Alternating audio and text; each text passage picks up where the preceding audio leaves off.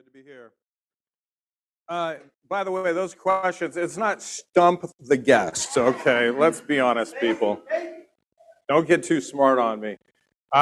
You know what we should do? Oh, well, first of all, thank you very much. I just really just listening to you speak was just settling me into peace and what you guys are talking through in your series. But it's just an honor to be with you. Me, and that's just 3 of my 5 sons, and I have 2 beautiful daughters, so that's 7. And we have 6. Yeah, that's it.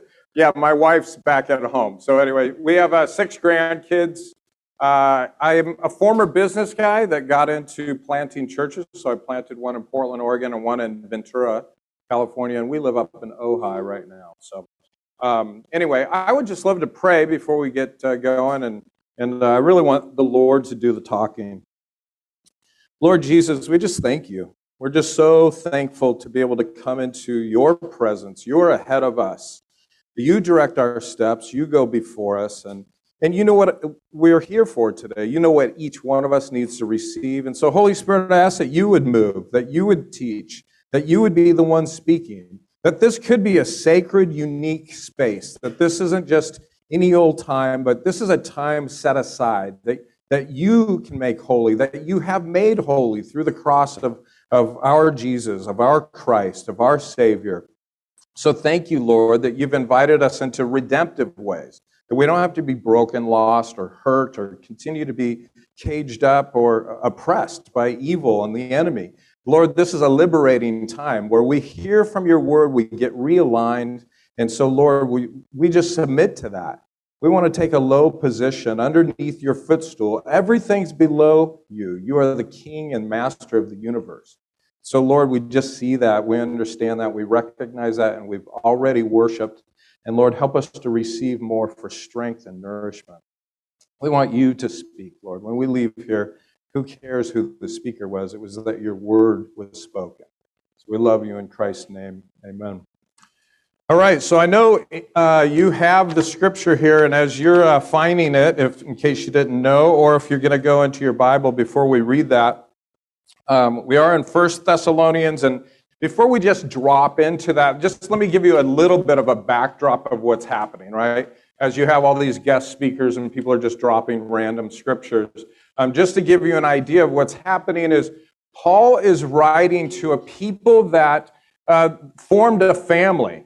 They're in a dynamic city. So Thessalonica, who he's speaking to and where he spent time was the Apostle Paul, who's a church planter, who starts all of these churches in Macedonia. He's writing to the people of Thessalonica. And that was a city that was, they kind of were in a northern Gulf, the most northern part of the Aegean Sea. And they're really, the way I would think of it is kind of like a San Francisco. They're a very innovative, forward city. They've got dynamics going on. They're on trade routes. So obviously everything's a waterway. Where he was before this is he was in Philippi with more business people. If you look in Acts 17, you would see that Paul was planting a church there. He met all kinds of people, brought the gospel there. So they did the same here in Thessalonica, but they're in this real like beachhead type place that's a very important place, probably the largest and most important city in this region. And so what happens is Paul would normally go to a synagogue and he would use that as a place to wedge in the gospel. He would start reasoning with people through the Jewish synagogue, and many people started to come to Christ, the Jewish people there. Well, that created a lot of tension because for a long time, people are believing certain things about God, and then the paradigm of Jesus and the things that Paul is speaking is new to their ears. Where should I stand so we don't get all this? Back up? Okay. And they're like, thank you, because he was in my lap. Oh, okay. So anyway, what's happening is, they're a reasoning, Gnostic, like thinking, knowledge-based culture, and they love the discussion. Not just short little tweets or small discussions, but they would go into depth. And it was a real challenge to bring the gospel there because there was all of this convergence of different worldviews because it's a metropolitan area that's really bringing all these different worldviews in. But the two major ones is, one, there's a lot of Jewish people starting to come to see life in Jesus. And then now it's spreading to the Greek people, the indigenous people around that area. And so you can turn this off also if you need to, because I have a loud mouth. But anyway, I just feel bad for these reverb people. But anyway, so a lot is happening in that time. So there's tension. There's people in the Jewish community and in the Greek culture that are now giving over themselves to God. And they're becoming a family, a diverse family, with all of these different backgrounds, similar to what's happening here, where people come from every type of place. They converge on a metropolitan area, and they have all of these different stories and backgrounds. But what they find in common is the liberating message of the King of the universe is Jesus.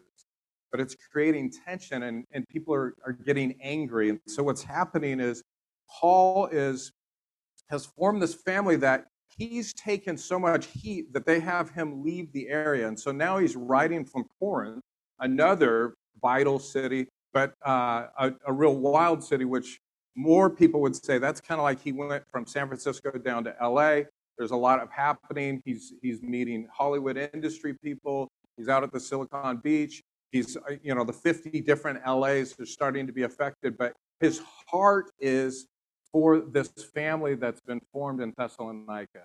And he's speaking to them, and frankly, he longs for them. And so we're coming into this letter as though, it's a real historic letter we're reading, and you're going to see the sentiment here of somebody who has spiritually parented a family and formed a family. And so he's deeply involved and enmeshed with these people. And so, but he's been persecuted. He feels terrible. He has sent a disciple, Timothy. You may have heard of him if you've read the Bible. So he sends Timothy to go be with the people, and then Timothy comes back and gives them a report, okay? And so anyway, which is very encouraging. So let's just get into the word now. 1 Thessalonians, we're going to start at chapter 2, verse 17. But since we were torn away from you, brothers, for a short time in person, not in heart, we endeavored the more eagerly and with great desire to see you face to face, because we wanted to come to you. I, Paul, again and again, but Satan hindered us. For what is our hope or our joy or crown of boasting before our Lord Jesus at his coming? Is it not you? For you are our glory and joy. Therefore, when we could bear it no longer, we were willing to be left behind at Athens alone. And we sent Timothy, our brother, and God's co-work in the gospel of Christ to establish and exhort you in your faith, that no one be moved by these afflictions, for you yourselves know that we are destined for this, verse 4. For when we were with you, we kept telling you beforehand that we were to suffer affliction, just as it's come to pass and just as you know. For this reason, when I could bear it no longer, I sent to learn about your faith, for fear that somehow the tempter had tempted you and our labor would be in vain. But now that Timothy's come to us from you and has brought us the good news of your faith and love and reported that you always remember us kindly and long to see us as we long to see you, for this reason, brothers, in all of our distress and affliction, we've been comforted about you through your faith. For now we live. If you're standing fast in the Lord, for what thanksgiving can we return to God for you? For all the joy that we feel for your sake before our God, as we pray most earnestly night and day, that we may see you face to face and supply what is lacking in your faith. Verse 11. Now, may our God and Father himself and our Lord Jesus direct our way to you. And may the Lord make you increase and abound in love for one another and for all, as we do for you, so that he may establish your hearts blameless in holiness before our God and Father at the coming of our Lord Jesus with all his saints. All right. That's a lot. And you're thinking right now, how are we going to cover all that? There is no way this is going to be possible. You're right. Let's just give up.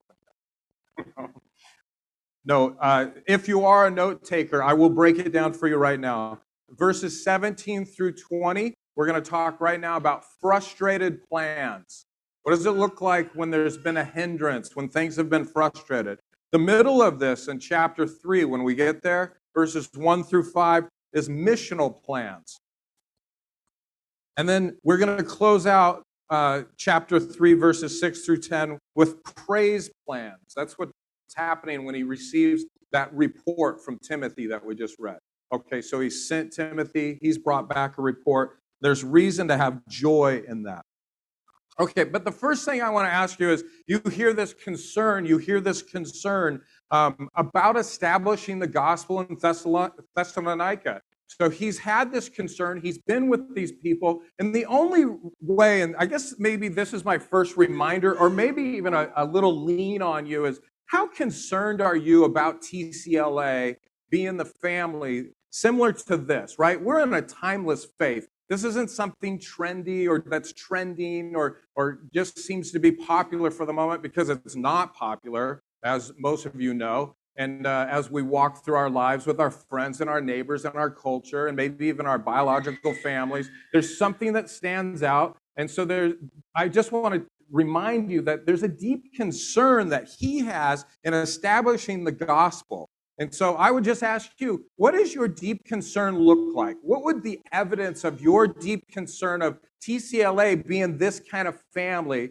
where you would actually feel enough in your heart that you would realign your life enough around the gospel, yes, but also around the family of God, that you would have a deep concern? And I would say this is like hashtag faith goals, to say whenever you leave here, I would say that would you have a concern over TCLA? Whenever you go back home, whether you're a student or you're working or you go on vacation, would there be a concern for this family of God? Would this be brothers and sisters? And so to me, that's a huge invitation that is often foregone because we're so consumeristic, and many times we're just like, well, this is kind of what I'm getting out of it. But what is your concern, and what in your life would you, if you reflected later today, would say, yes, you know what? I am deeply concerned about the gospel being established in Westwood and West LA, and if you live in the valley, then out in the valley. But this is the place that I call family, and I have this concern. And so I would ask you this. The word affliction has come up a few times, and as we talk about these wilderness sermons, the affliction, what does affliction mean, by the way? Because sometimes I'm like, what does that mean? You hear that word like throughout the scriptures, and you're like, how were these people afflicted, and how would I be afflicted in 2022? So if I'm down for the family and we're down for Jesus, like, what does affliction look like? Well, affliction, to me, the easiest way to say it to you would be he's saying we're so concerned, and he even reminds them, remember I told you we would be afflicted. This is a part of the whole thing. And so, like, as you may be contemplating Christianity, I'll just tell you out of the gate, there's many parts of Christianity and following Jesus that is not easy. And affliction means that there's like ongoing pain. Nobody wants to sign up for that. That's not how you came into this room. I bet you somebody didn't say, I'm a part of like this family of God, this church called TCLA, and would you like to come and be afflicted with us? You know, affliction is super popular. Like, that's a weird, there's some mindsets there that maybe some people do like to be hurt or abused. I haven't met many people who want to be afflicted. But it's an ongoing thing. It's almost part of the DNA strand of faith. And I think we look at these letters, and to be honest with you, we feel removed from that. And we almost give ourselves permission. I don't know if it's because we were born in this empire, if we were born in this nation, we're built under such victory and strength that we just think we're above being afflicted. But I would say take yourself a little bit lower and allow yourself to be humble before the King that was afflicted for you and suffered for you. Especially, I'm speaking to you if you're a Jesus person, if you're a Jesus follower. If you're not, I'm letting you know that somebody endured a lot, and we'll talk later about it, about the affliction and suffering for you. And why would somebody do that for you? But then I would ask you, why would you do that for somebody? Why would you be so close-knit with somebody else's life that you would be afflicted and suffer with them? Can we imagine that? Like, what does that look like to go through that? And so these frustrated plans are that Paul had a care, he had a desire for these new children in the faith, right? But he says this, look in the first verse that we were at, verse 17. He says, torn away. Now, Devin's much smarter than me, and he would know the Greek for this, but it's an apaphorstaneth. I don't know how the end of this Greek word goes. But you know what it means? You may have heard it in there. It means torn away like an orphan. Torn away. Okay, that's a picture. He's talking about, no, we just didn't say deuces, I'll see you later. I'm hopping on the bus, catching a plane. You can see this type of love, this type of affection where he had to leave so abruptly. He's describing it like if he was just this big exaggerator, I'd be like, isn't that a bit of hyperbole, bud? Aren't we being dramatic? Torn away? Torn away. When's the last time you left the presence of other Christians and you had to leave them and you felt torn away because you were knit so tightly? That's the fabric language of the Hebrews, which like where we get shalom, right? Peace. It's a fabric language. Like when everything's in place and everything's good and all things are right, we have this place. He's saying torn away. That sounds hostile.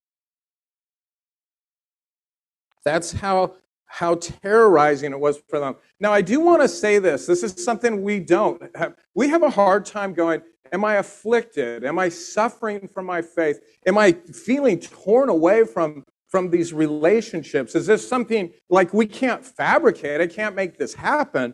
But I would say possibly if we were to say, Lord, allow us to be persecuted because we see like that's a good recipe. I hate to say that.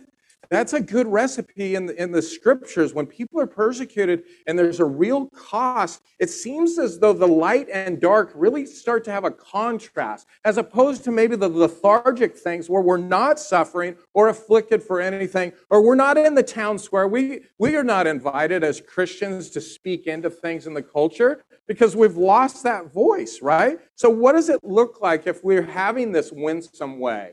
How radical would it be to love so radically and be in such deep relationship with one another that people would look at that and have tension where they'd almost want to make fun of it? Like, oh yeah, that's your family?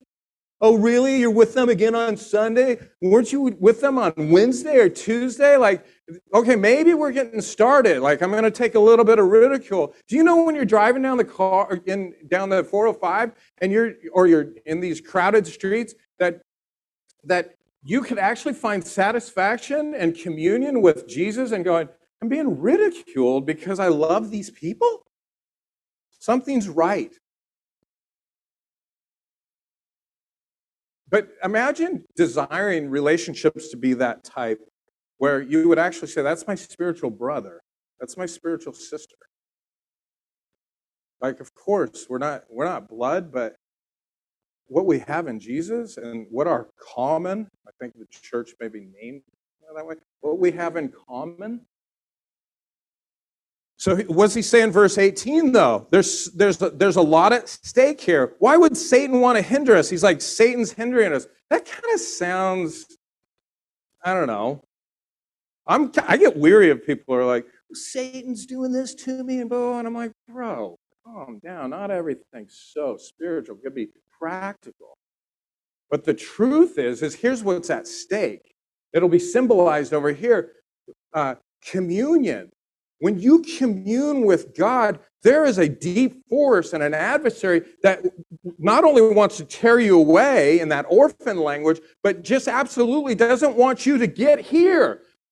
Just wants you to scratch and claw and fight. And some of that can be the affliction. Like, I tried to get there. I tried to be present with people. And when you have communion and union with Christ, it's such a sweet, amazing place where God begins to regenerate your mind. He's renewing your mind and your heart. I'm getting chills up my spine right now, getting these little goosebumps on these really old arms, because God over and over tingles my soul. And to have communion with him and to have him be glorified in my life and in my relationships is fantastic. And then the joy that we have with one another, sometimes you may be going through the worst things, but when somebody's actually listening to you, focused on what your affliction may be, there's joy that supersedes it all, and that's what the gospel provides.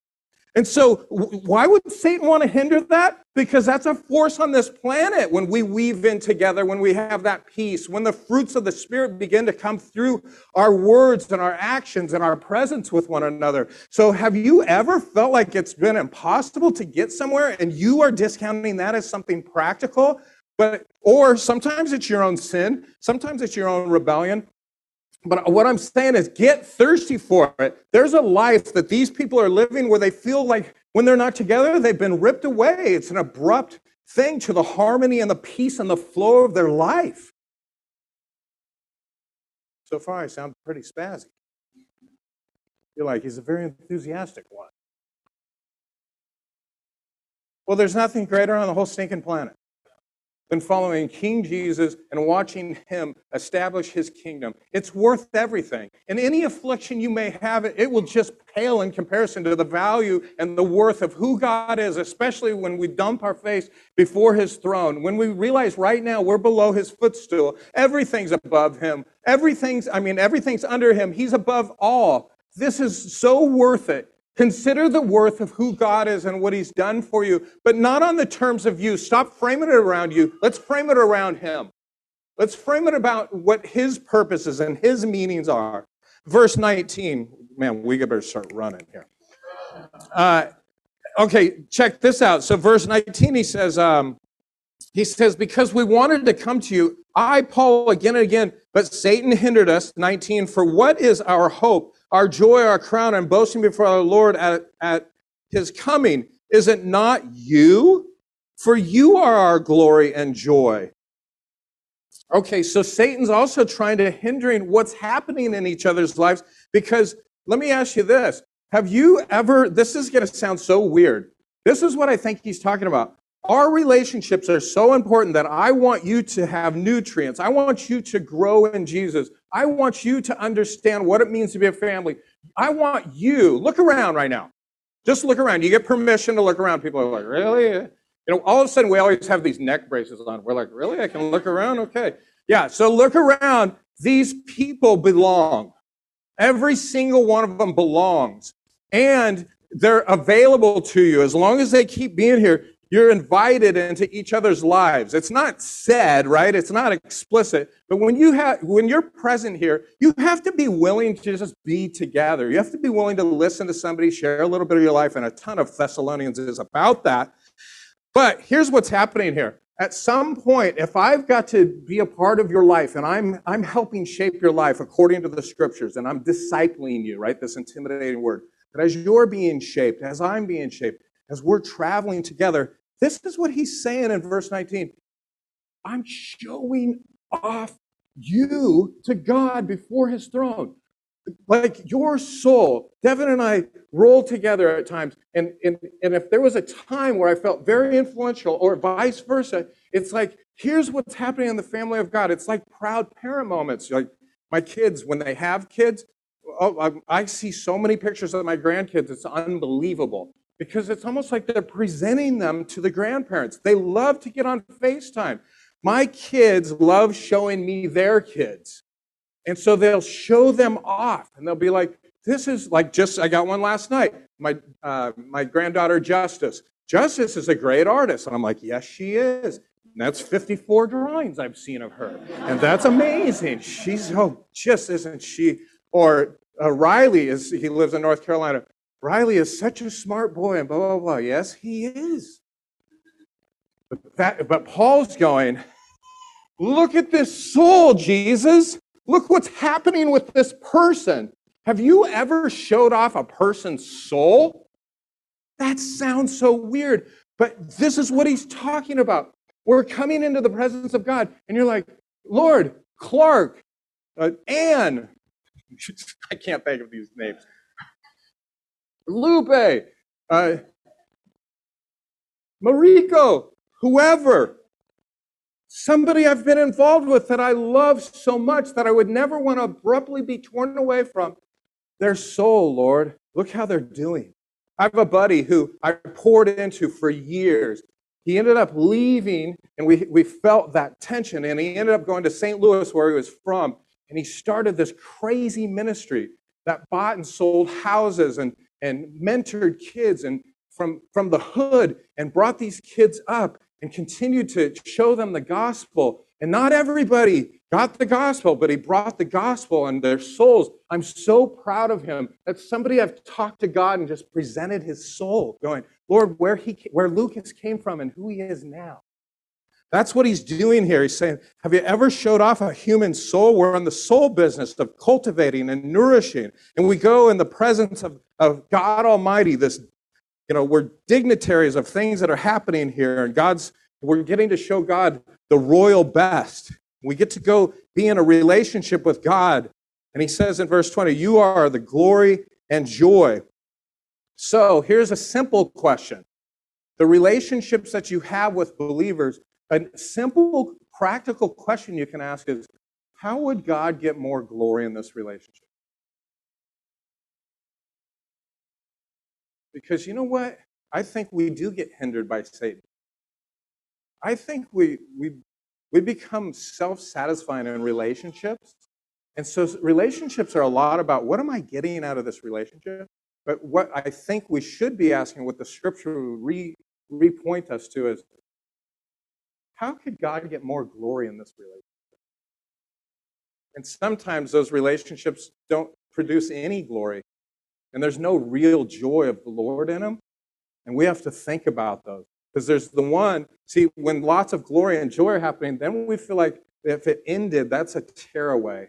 And we've all have you ever had a real heartbreak of being torn away from another believer?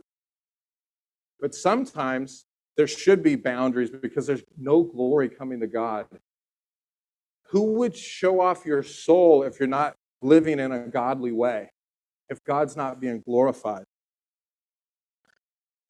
So look at verse 20. So he talks about this glory, but he's also giving us a bigger vision here. And you can look at chapter 3, verse 13 as well, because I think they marry up really well. In Christ, there's hope. They're saying the incentive is this. Why would we do this? Well, there's a huge picture. The smaller picture is there's a whole lot of joy happening around us. And when we're afflicted and we're moving through this really hard terrain together, there's joy to be had and glory for God. But the vision is the ultimate consummation of things. When Jesus comes back, he's like, hey, the big picture, the great presence, the great longing, as Paul is longing for these people, but Jesus has longed to be with us.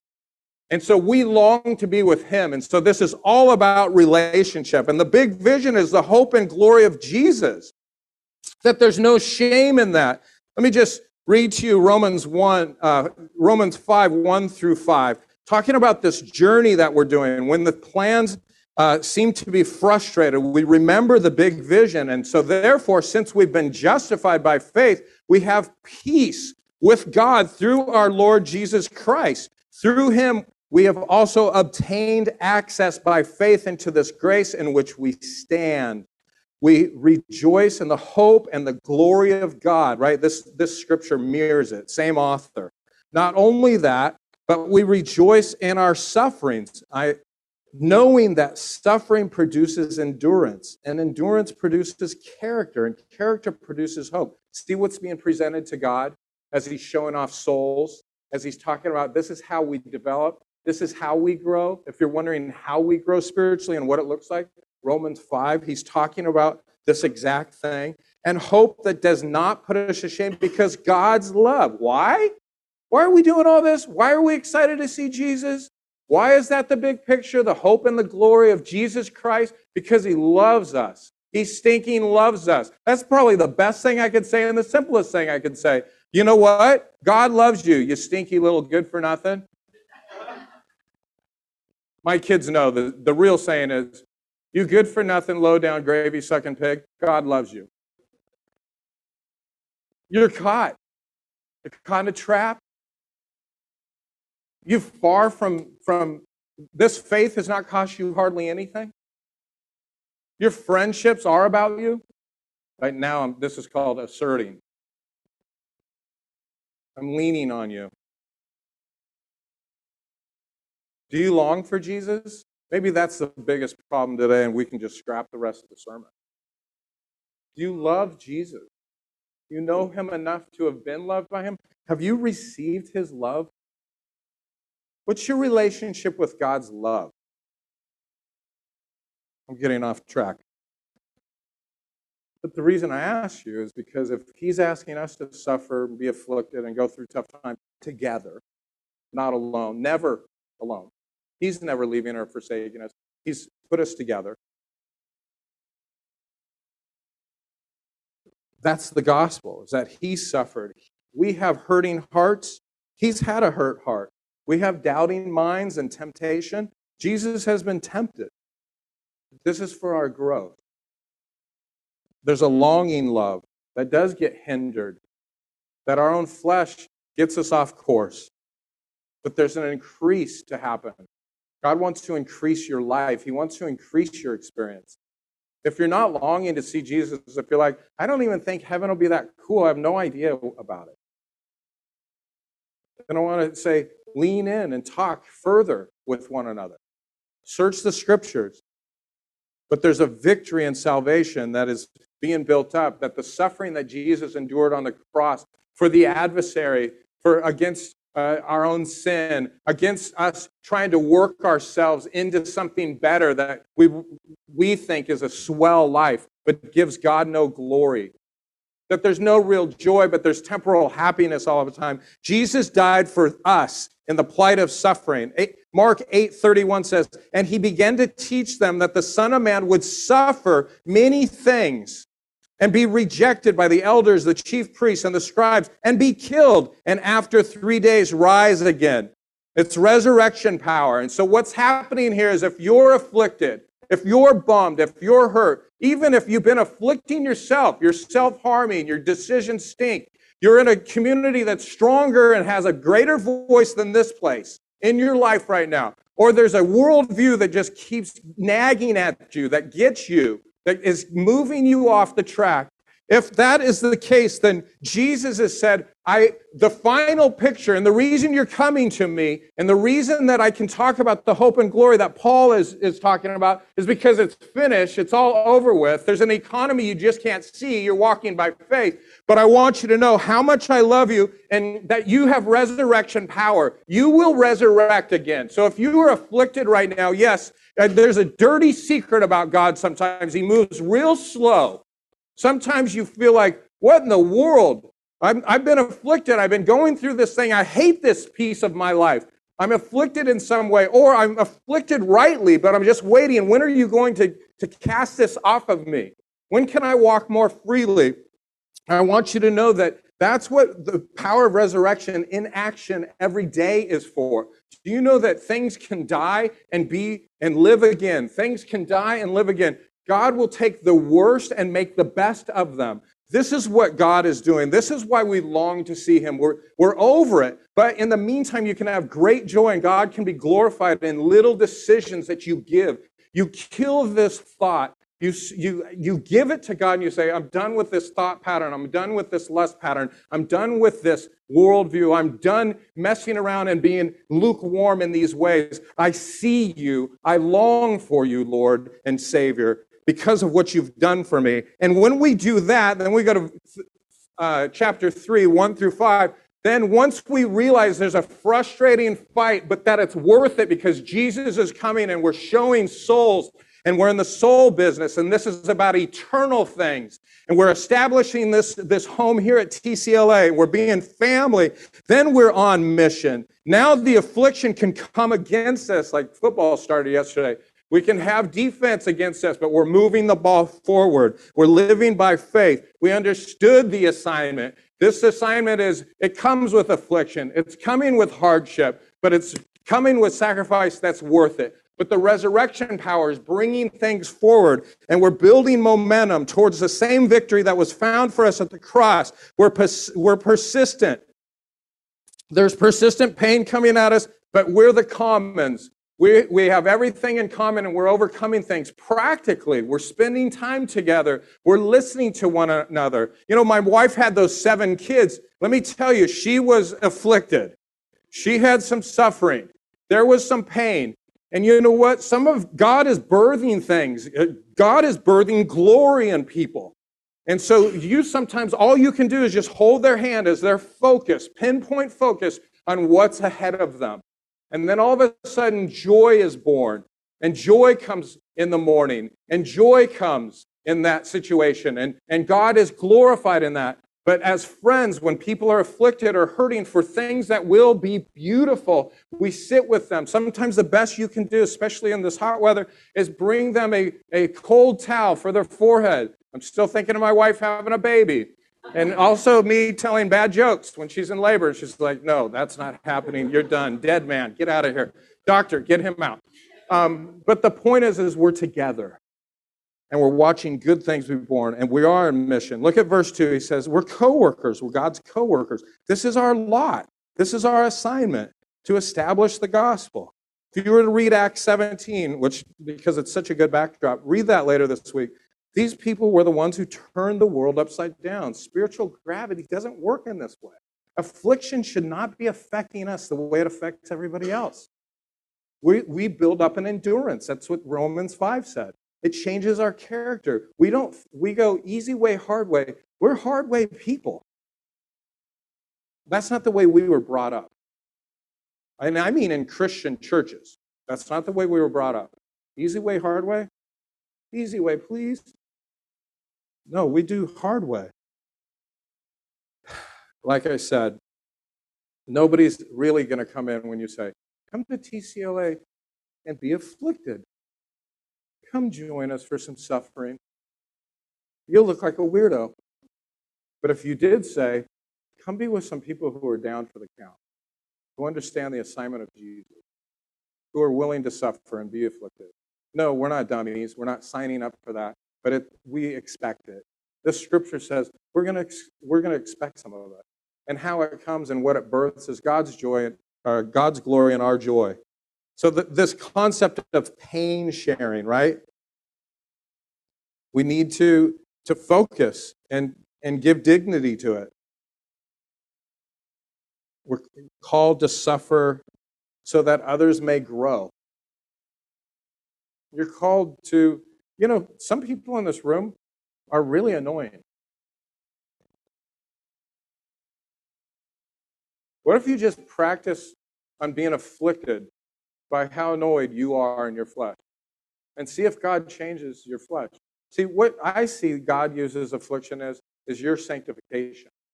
See, he gets more glory because what the circumstances are pouring over you, and you stop trying to have control, and you just receive what God's doing, and you receive a person that he made in his image, and you receive a situation that's happening that somebody's suffering and afflicted by, and all of a sudden you have time for them, you will walk away. If you give this to God and go, how can God have more glory during this coffee time or during while I'm listening after the service for the first 2 minutes? I challenge any of you to go, where does God want more glory in whoever I end up putting my eyeballs on and listening to, or whoever's going to listen to me? And is there any joy found in that? And if we were to do those little moments and add upon them over and over again, would we grow in our ability to be afflicted and to suffer through little things instead of us being so tender and worrying about ourselves all of the time? Could we have a strength and a robust fortitude that we would be the people that would just, that's nothing. We're establishing the gospel in West LA. That's a big deal. And we're coming alongside of the Lord God Almighty who suffered on behalf so that we can have the final answer and the final victory. Is that a rhythm that we want? We have to ask ourselves. 5, verse 5 on chapter 3. We'll be able to cruise through. This is funny. We're going to be able to cruise through the praise part. You know, the happy part, the heavy part, we'll just sit 80% in there, okay? Verse 5, the tempter tearing that down. He's talking about, hey, what was built? Is there relational termites? Look at that verse 5. He says this. He says, 4. For when we were with you, we kept telling you beforehand that we were to suffer affliction, just as it's come to pass and just as you know. 5. For this reason, when I could bear it no longer, I sent to learn about your faith. Like he was getting driven nuts. He's like, I just need to know what's going on, right? Non-tech world, takes forever to get a letter back and forth. People are traveling. He's just like, I've got to know what's going on. When I could bear it no longer, I sent to learn about your faith, for fear that somehow the tempter had tempted you and our labor would be in vain.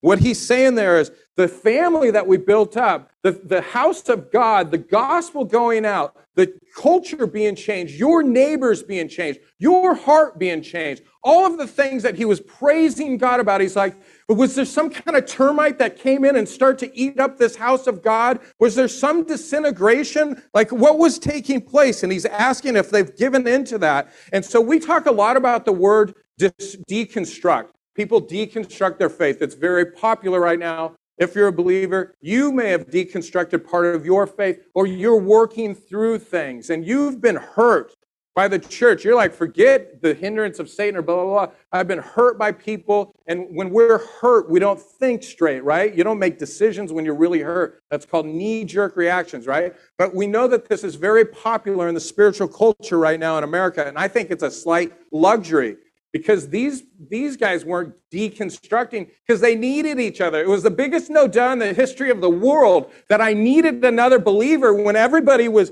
criticizing, and some of my brothers and sisters were losing their life and losing their jobs, and they were being afflicted in their neighborhood. They were kicked out of their neighborhood. They were kicked out of social communities. They were not allowed different places. They were completely marginalized and put onto the edge. And we're trying to go, what would this be like? The reason they were huggy on each other and in their lives, the reason they got real close is because they needed each other. We're faked out to think we don't need each other.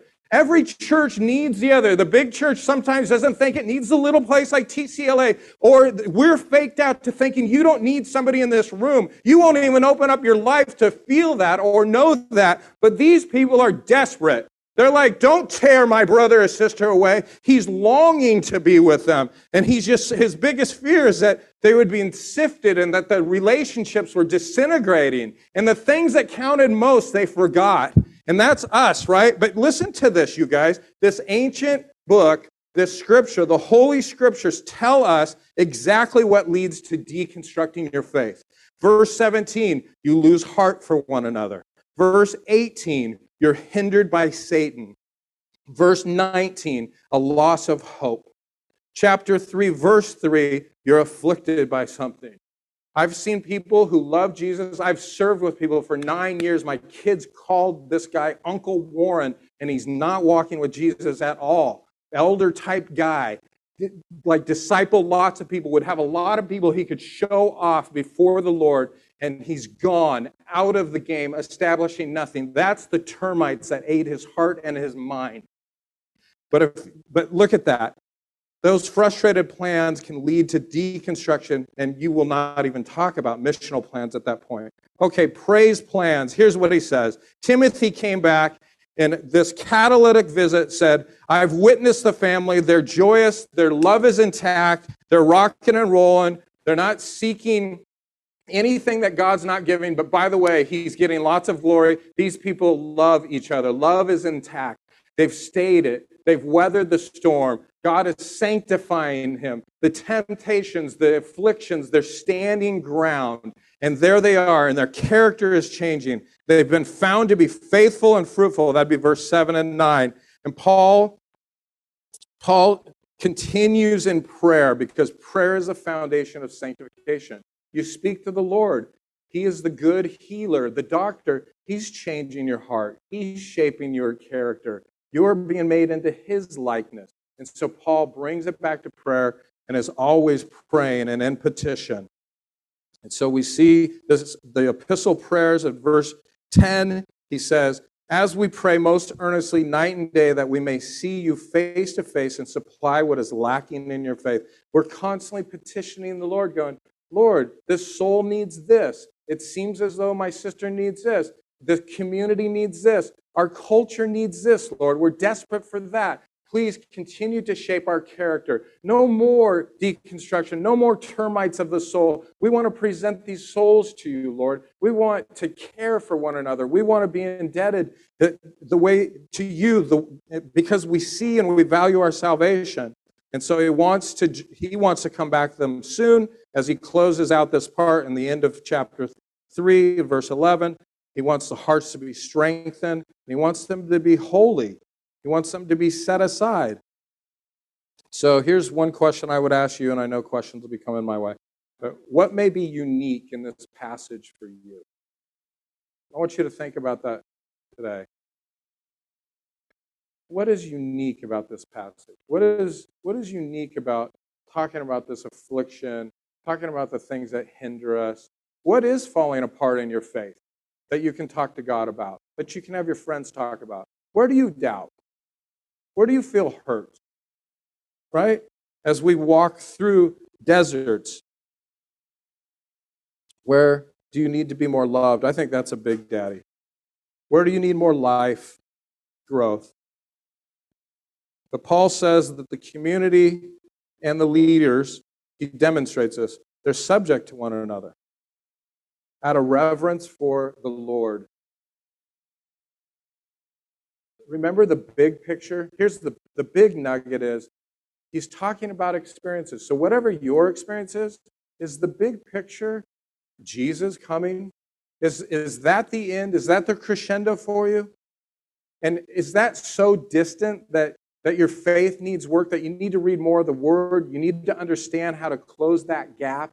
You need to be what Latin is coram Deo. You need to be in the presence of God. You need to seek His face. But I can just tell you this, and I'll close. The last 2 weeks have been terrible in my life. Circumstantially. Do you know that I haven't felt terrible?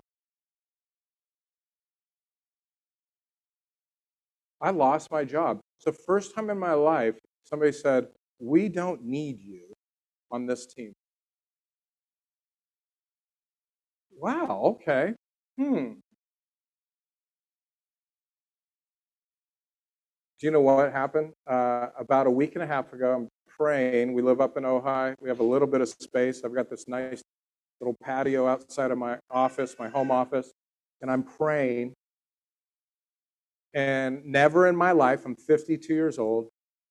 I came to Christ at 16, grew up in Mission Viejo, and since that day to last week, I've had some great prayer times in my life, and I like to pray. But I felt like I was this close to seeing Jesus' face.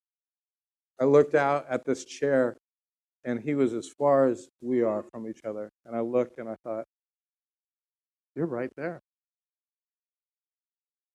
Affliction, pain, worry, anxiety, hindrances. I promise you, you don't think about any of that when you're in God's presence. And you're like, you're right here. And guess what? I went through my text. Now I'm going to get practical. For the 2 weeks that I've been having, I had all my prayer buddies and partners and people who actually loved me in the family of God. And I literally went through my text asking this question. Who's for me? Who actually loves me? Who cares about what I'm going through? Who would want to minister to my heart and present that to the throne of God because they helped me grow and they're showing off how they got to be a part of this soul growing? And you know what the answer was? Dozens. I felt like the wealthiest man on the planet. How I got that is I continued to buy in on God's plan and on his people. And it's a pain in the rear. Whenever I've started a church, I always drive away on the first 15 people, talking to God, going, how am I going to start a church? I don't even like half of these people. And then they end up being your best friend. Can I pray for us? And here's what I want to pray. I want to pray that first that word would speak to us, but that we would actually accept it. And that we would, but to me, the thing that I probably the whole summer, any place I got to speak, my big kick this summer is I don't see people that look like they've been loved too much. And so I'll probably be saying that for the rest of my life. I just have not run into people who have been overloved ever. But God's people they view him wrong. He's not worth affliction. He's not worth attention. We're not waiting to meet him in the sky with the other saints, as Thessalonians says. We have no view of what heaven is like. We have no long game. And I think that's because we're not loved deeply and richly. So I'm going to pray that you'll be loved. Let's dunk our heads. Lord Jesus, we love you. We love you as much as we think we know, but I think you can blow our minds and just open up our hearts and do some more surgery. Lord, this is a unique scripture, but it's not. It's the plight of your people. Your people struggle. We move in and out of it. You think of the Old Testament people who want to be in your holy of holy places. We want to be in the temple. We know that that's the place to be, yet we're distracted. And Lord, to think of being afflicted for any reason or to have hardship, that's just not things that we sign up for. And you know we're little buggers like that. You know the way we run.